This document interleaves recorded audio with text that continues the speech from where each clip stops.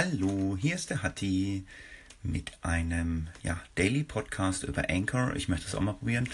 Jo, ich nenne das Ganze mal Just Talk. Ja, wer mich nicht kennt, ich bin von den Hörspitzen, und dem einen oder anderen Podcast. Ja, ich habe das Ganze jetzt mal in der Podcast-Community so ein bisschen verfolgt. So Anchor ist ganz nett. Man kann jetzt hier mit dieser freien App irgendwie 5 Minuten aufnehmen.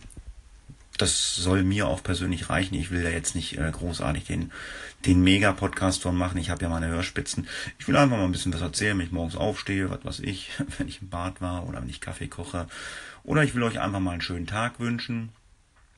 Irgendwas fällt mir schon ein. Oder wenn ich mal auf der Arbeit bin, Pause habe und irgendwas Nettes sehe. Das Wetter ist schön, es regnet, es schneit. Mal gucken. Soll ja Winter werden irgendwann, ne? Ich bin gespannt, wie sich das hier so ein bisschen entwickelt. Das Problem ist, ich hoffe, ich kriege das irgendwie online an den Start mit einem RSS-Feed. Also wenn ihr das jetzt hier hört, dann habe ich das irgendwie hingekriegt. Mit ganz, ganz großer Hilfe, glaube ich, von Klaus, vom Podcast Versuchslabor. Das ist ja immer so der Mensch, der alles ausprobiert. Und der hat das auch ausprobiert. Der hat ja dieses dazwischen geblubbert. Der nimmt das ja auch mit dieser Anchor-App, glaube ich, auf. Und ja, am Ende dieser Anchor-App wird dann immer so ein bisschen Werbung reingeschnitten. Ich denke mal, es gibt auch so eine Bezahlversion, wo man mehr aufnehmen kann. Also hier kann man nur 5 Minuten aufnehmen. Will ich auch gar nicht mehr aufnehmen. Ich will das einfach mal testen. Ich finde es halt mal witzig, wenn ich im Auto sitze, mal kurz was zu schnabbeln habe. Wenn ich zweimal am Tag was zu schnabbeln habe, dann mache ich das.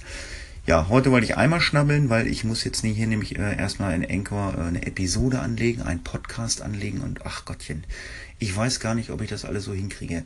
Ich hatte mir noch eine alternative App ausgesucht, aber das erzähle ich dann irgendwann nochmal den Hörspitzen. Ja, für diese Folge soll es erstmal fertig sein, Schluss sein. Ich wünsche euch einen schönen Tag. Tschüss. Ja, hallo Freunde. Ja, Anchor ist nicht ganz so einfach, habe ich wirklich das Gefühl. Also ich probiere hier schon den ganzen Morgen, wenn ich ein bisschen Zeit habe, zwischendurch mal Aufnahmen hochzuladen. Irgendwie habe ich das Gefühl, er lädt manche Aufnahmen doppelt hoch, nicht doppelt hoch oder gar nicht hoch. Sollte es bei euch im Podcatcher ein bisschen Chaos geben, ich denke mal, die nächsten Tage wird das bereinigt sein. Wenn ihr das jetzt vielleicht schon mal gehört habt, sagt, das hat er doch eben schon mal gesammelt irgendwie. Dann löscht die Folge einfach oder löscht den Feed einfach. Dann quatsche ich einfach nur so für mich. Aber ich denke, irgendwann werde ich das hier mal hinbekommen, dass das hier mal so richtig funktioniert. Also momentan bin ich da noch nicht so ganz drin in der Materie. Ich schreibe zwar gerade mit Klaus, aber ich weiß nicht, ob man die Folgen, die man schon veröffentlicht hat, ob man da einen Haken reinsetzen muss oder nicht reinsetzen muss. Irgendwie habe ich das Gefühl, da liegt das alles doppelt und dreifach hoch. Ja, wie gesagt, wir werden sehen, was da passiert. Viel Spaß noch.